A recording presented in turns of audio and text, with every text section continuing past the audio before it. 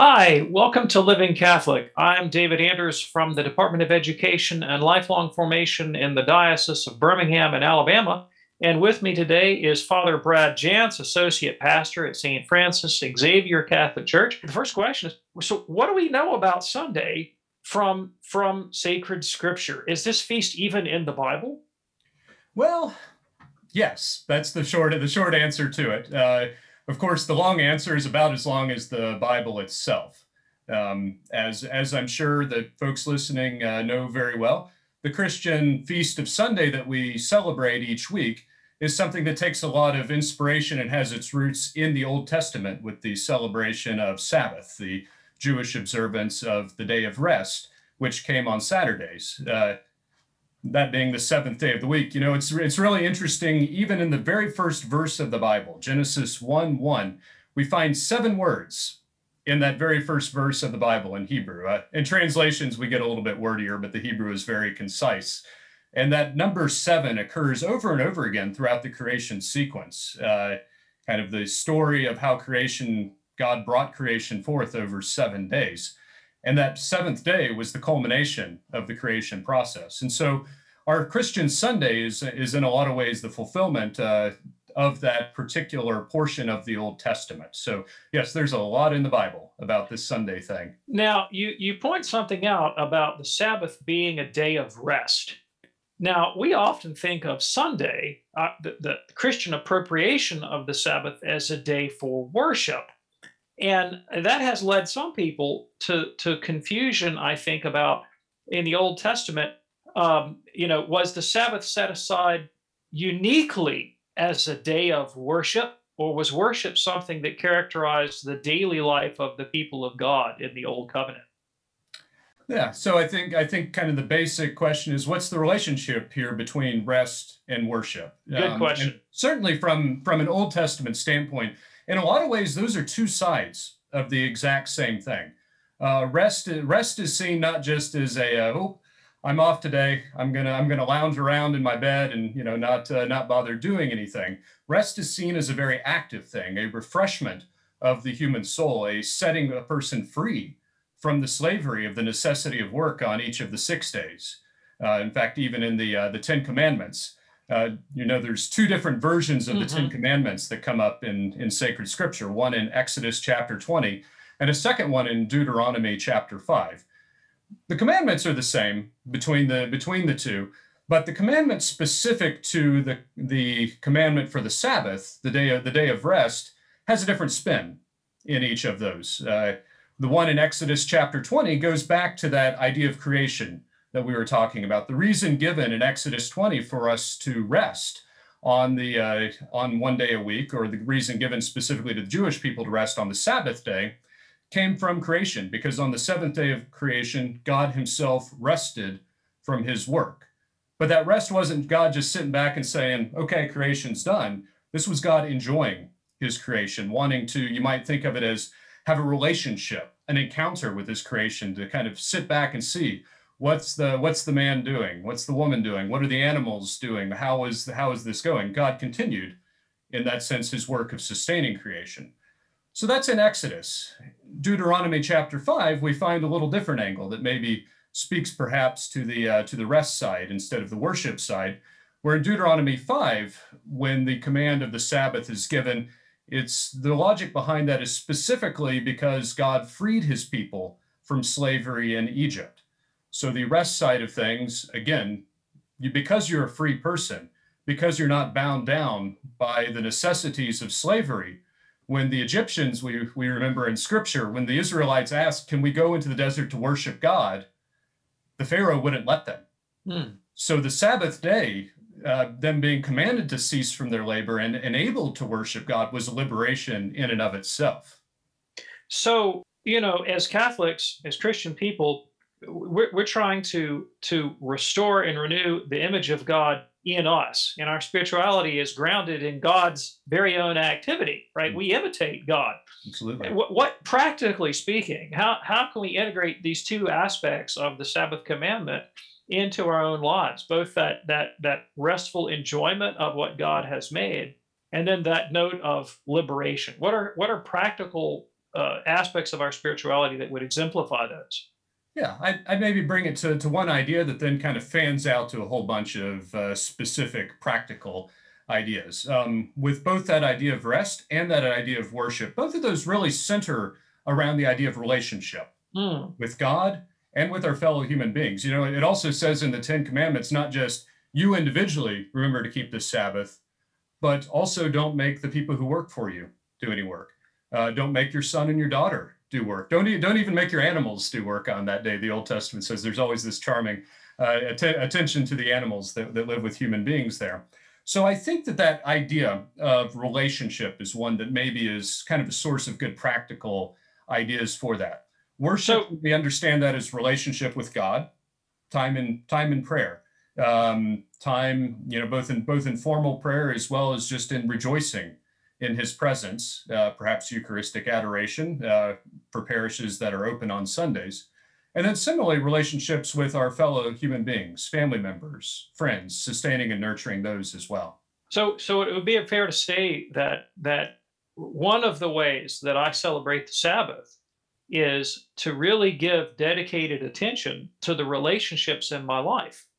Absolutely, absolutely. That instinct we some well, perhaps for me, thinking back to when I was a kid, I remember after church on Sunday, one of our big family customs was after the Sunday roast, we would either go out to visit relatives or they would come by our house. I remember our house kind of being a center of activity for all the branches of the family on those Sunday afternoons, and there was a real joy that came in that. I mean, speaking as an introvert, where sometimes I'd have to go, you know, hide in the back room and read for a little bit or something. But even so, this sense that today was a special day to spend time with with our family and with our friends. Yes, that's definitely a part of the worship of God, restoring our relationships to the fullness that God wants them to be. So, a question that naturally occurs very often when you talk to people about the Sabbath and Christian Mhm. celebration of Sunday is, how did we get from the Sabbath to Sunday? Absolutely, absolutely. Yeah, there was a little bit of a shift that happened there from the seventh day of the week to the first day of the week. One way to think of it, maybe thinking about the New Testament just a little bit, since we've been focusing a lot on the Old Testament so far. The gospel accounts about the resurrection are a little bit all over the place. It's very clear that this was one of those really exciting, really surprising moments in the lives of the apostles and the people and people around Jesus, such that kind of there's different bits and stories here and there. You know, kind of like for someone who's married, thinking back to the day of your wedding. For myself, thinking back to my ordination day, there's always kind of these bits and stories here and there. But one thing is absolutely consistent through all of the gospel accounts of the resurrection, that it happened the day after the Sabbath. The Gospels are all very specific about that point, calling it out. And also, we might think, where I kind of mentally go when thinking about the resurrection is the story in John chapter 20 about when Mary Magdalene encounters Jesus in the garden that surrounded the tomb, and she thinks he's the gardener.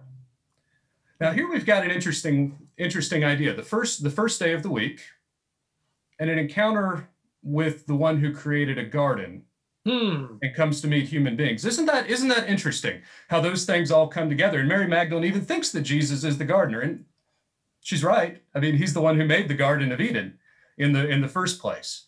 So, from a Christian standpoint, there's this memory of Jesus coming on this first day, which Christians thought of not as the first day, but as the eighth day, what Hmm. comes after the Sabbath. In biblical terms, if seven is the number of fullness, eight is the number of abundance, over fulfillment of all the promises that had come before.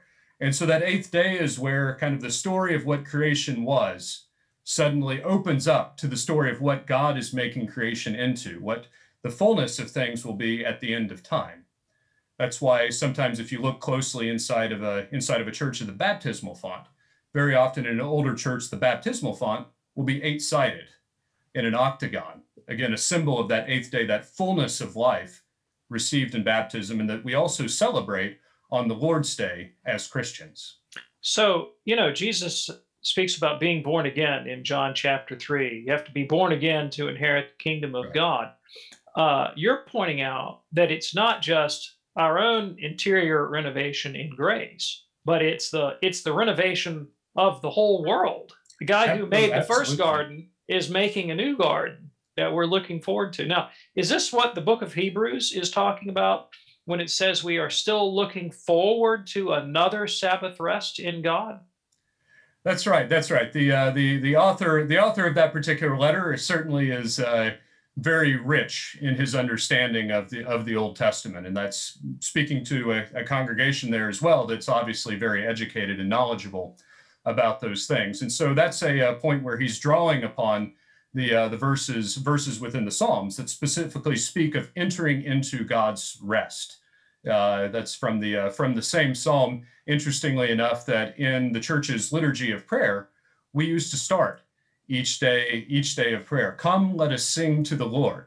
There it's goes on for quite some time, and then it ends with the words, "If today you hear His voice, harden not your hearts." So there's an interesting connection, I think, even there beyond what the letter to the Hebrews states, of a resonance of this idea of worship with the idea of rest in Scripture. Do you think this emphasis on the renewal of the creation as something that comes to us in Christ, obviously fulfilled in the eschaton in the future, but Mhm. begun in Christian life, does that give sanction or warrant to to care for creation today? I mean, is this also an aspect of Christian spirituality that we actually care for the creation and try to cultivate it? Absolutely. That was God's first command to all of humankind in the Bible, was to be fruitful, multiply, and tend the world that He gave us. So there's this ongoing guardianship that we have of creation. I mean, God Himself, after the fall, after everything had gone wrong in creation, after the relationship between humankind and the world around us was broken, God Himself stepped in, became part of that creation to restore that aspect of the relationship there. Yeah, You know, the way I kind of like to think about it with the Sabbath, we have sacred places and sacred spaces. The churches, obviously our parish churches, various shrines, places that we've designated as specifically where we can encounter God. hmm, But the Jewish and Christian tradition very much also contains an idea of sanctifying time, that in a very real sense, through our observance of a day of rest and worship of God, you might think of it as a cathedral within time. So hmm. that's a place, it's not just a place, but also a time when we encounter the Lord. Well, I love that idea. That's a beautiful idea. As you were talking, another thought occurred to me, which is this idea of cultivating the world as an act of worship. Mhm. When I think about Catholic history, no one did that better, made that more a part of their vocation, I think, than the Benedictine communities, right? Because they literally were dredging swamps and building farms and beautifying them at the same time. The Pope, in his apostolic letter, says that one of the ways we can sanctify Sunday is by making pilgrimage to Catholic shrines and monasteries and things of this sort. And I think about our own Benedictine communities that Mhm. we have here. And I know, I have a son who's a student at St. Bernard Prep School at the Abbey, and I'll often drive him back up to school on Sunday afternoons and take an hour and go walk the beautiful trails and see the Ave Maria Grotto, and of Absolutely. course the beautiful Abbey Church. All speak about that care and tending of creation that they express so beautifully in their spirituality. So if you haven't ever made a trip to the grotto or to the walking trails up there, go do it on a Sunday. It is a beautiful place, that's for sure. And Yeah. there's also yeah, I remember shortly after my ordination, a few friends of mine from out of town, from the Southwest, were visiting, and I took them up there. One of my first masses I celebrated as a priest was in St. Bernard's Abbey with the two of them. Yeah, and I just remember us kind of walking around and almost feeling like it was out of time and space, just kind of drinking in almost this silence where we felt the presence of God. Now, Father, what about people that have to work on Sunday out of economic necessity? What can you say to their spiritual situation?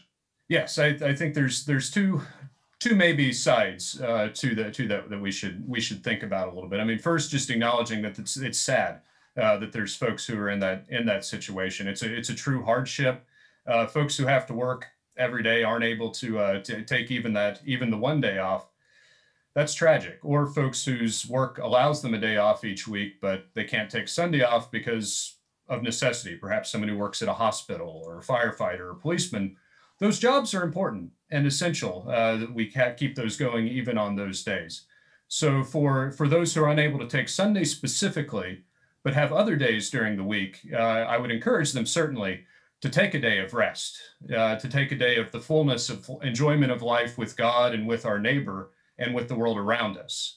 That's one side of it. It's also important, I think, even if perhaps we're having to work on Sunday. Speaking as a priest, I'm familiar with the idea of having to do some work Hmm. on Sundays. But at the same time, it's important, even if we're working that day, to take at least a little bit of time, like keep that day in some way consecrated in our mind. Hmm. The word that shows up in the Ten Commandments, I think, is a good one. The Lord commands us to remember the Sabbath day and keep it holy. That word holy there in Hebrew has a sense of separation. There's something unique about that particular day, and it's true for Sunday as well in a Christian sense. So remember Sunday and keep it special, even if you can't necessarily take the full day of rest because of work requirements. At least saying some prayers. Dear God, thank you for the gift of your Son's resurrection in the morning. A special prayer, perhaps, would be a good way to do that. So if the bishop has dispensed us from the Mass obligation, does that mean that we still have an obligation of conscience towards this holy day? That's a question that gets right to the heart of things. In the old, when we're talking about the law in the Old Testament, we traditionally divide the things in the law into a few different categories.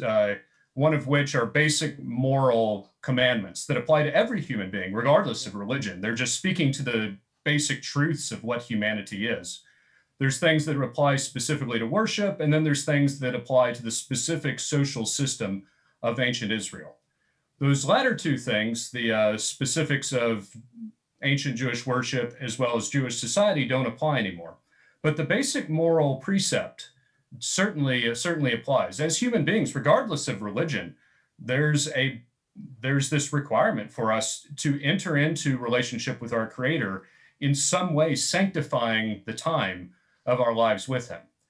Now, as Catholics, obviously, because the church can speak with the authority of Christ, it's kind of like with marriage. Marriage is something that goes back to creation, but the church has authority from Christ to make some rules about exactly what that marriage will look like, which is why marriages, for example, for Catholics without dispensation have to be done in a church with a specific formula.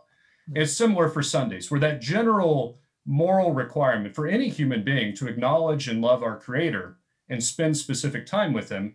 For Catholics, we bring that into the regulations of the church via the idea of the Sunday obligation, the coming together with the Christian community.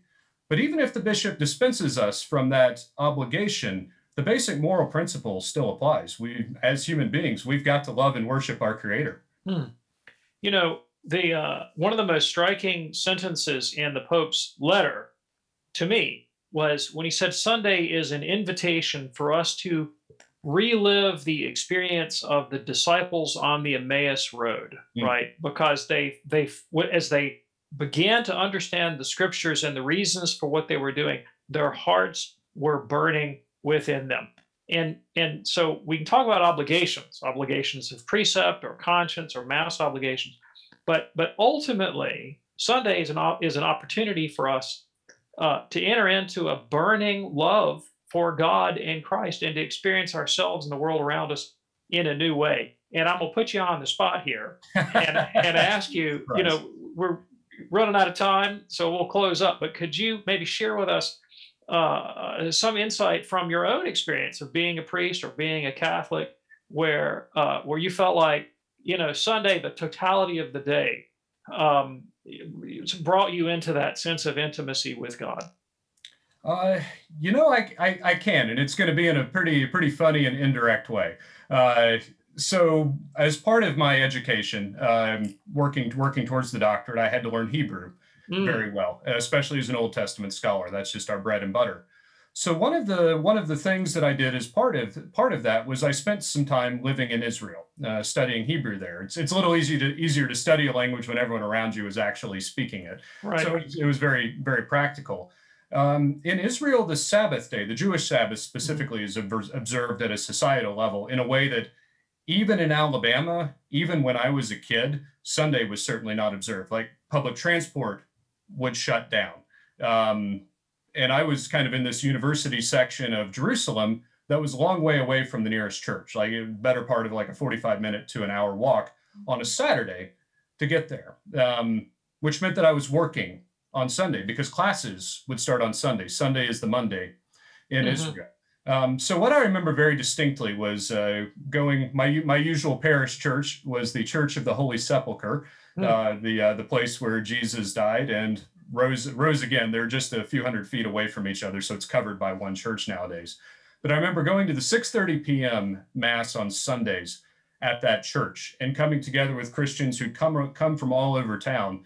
And so there was this real sense of we're gathering for something supremely important. We're here not just because we happen to have gotten the day off. None of us had. We'd all been Hmm. having to work in some capacity that day.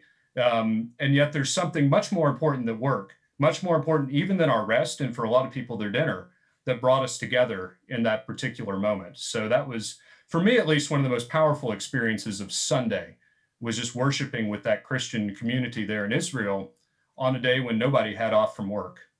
That's a wonderful story. And I think, in a sense, you were experiencing Sunday much like the early disciples who also wouldn't have had off from work Absolutely. on the Lord's Day, you Yeah, know? especially in Roman Greek and Roman society, where yeah, there wasn't like a fixed calendar of days off in any given week. You just got together on the day when the church would commemorate the Lord's resurrection. That's beautiful. Thanks for sharing that. Very Well, well. Father Jans, this has been fantastic. We really appreciate all your insight. Thank you for joining us today. Thank you, Dr. Andrews. It's been a pleasure. Awesome. Thank you. God bless.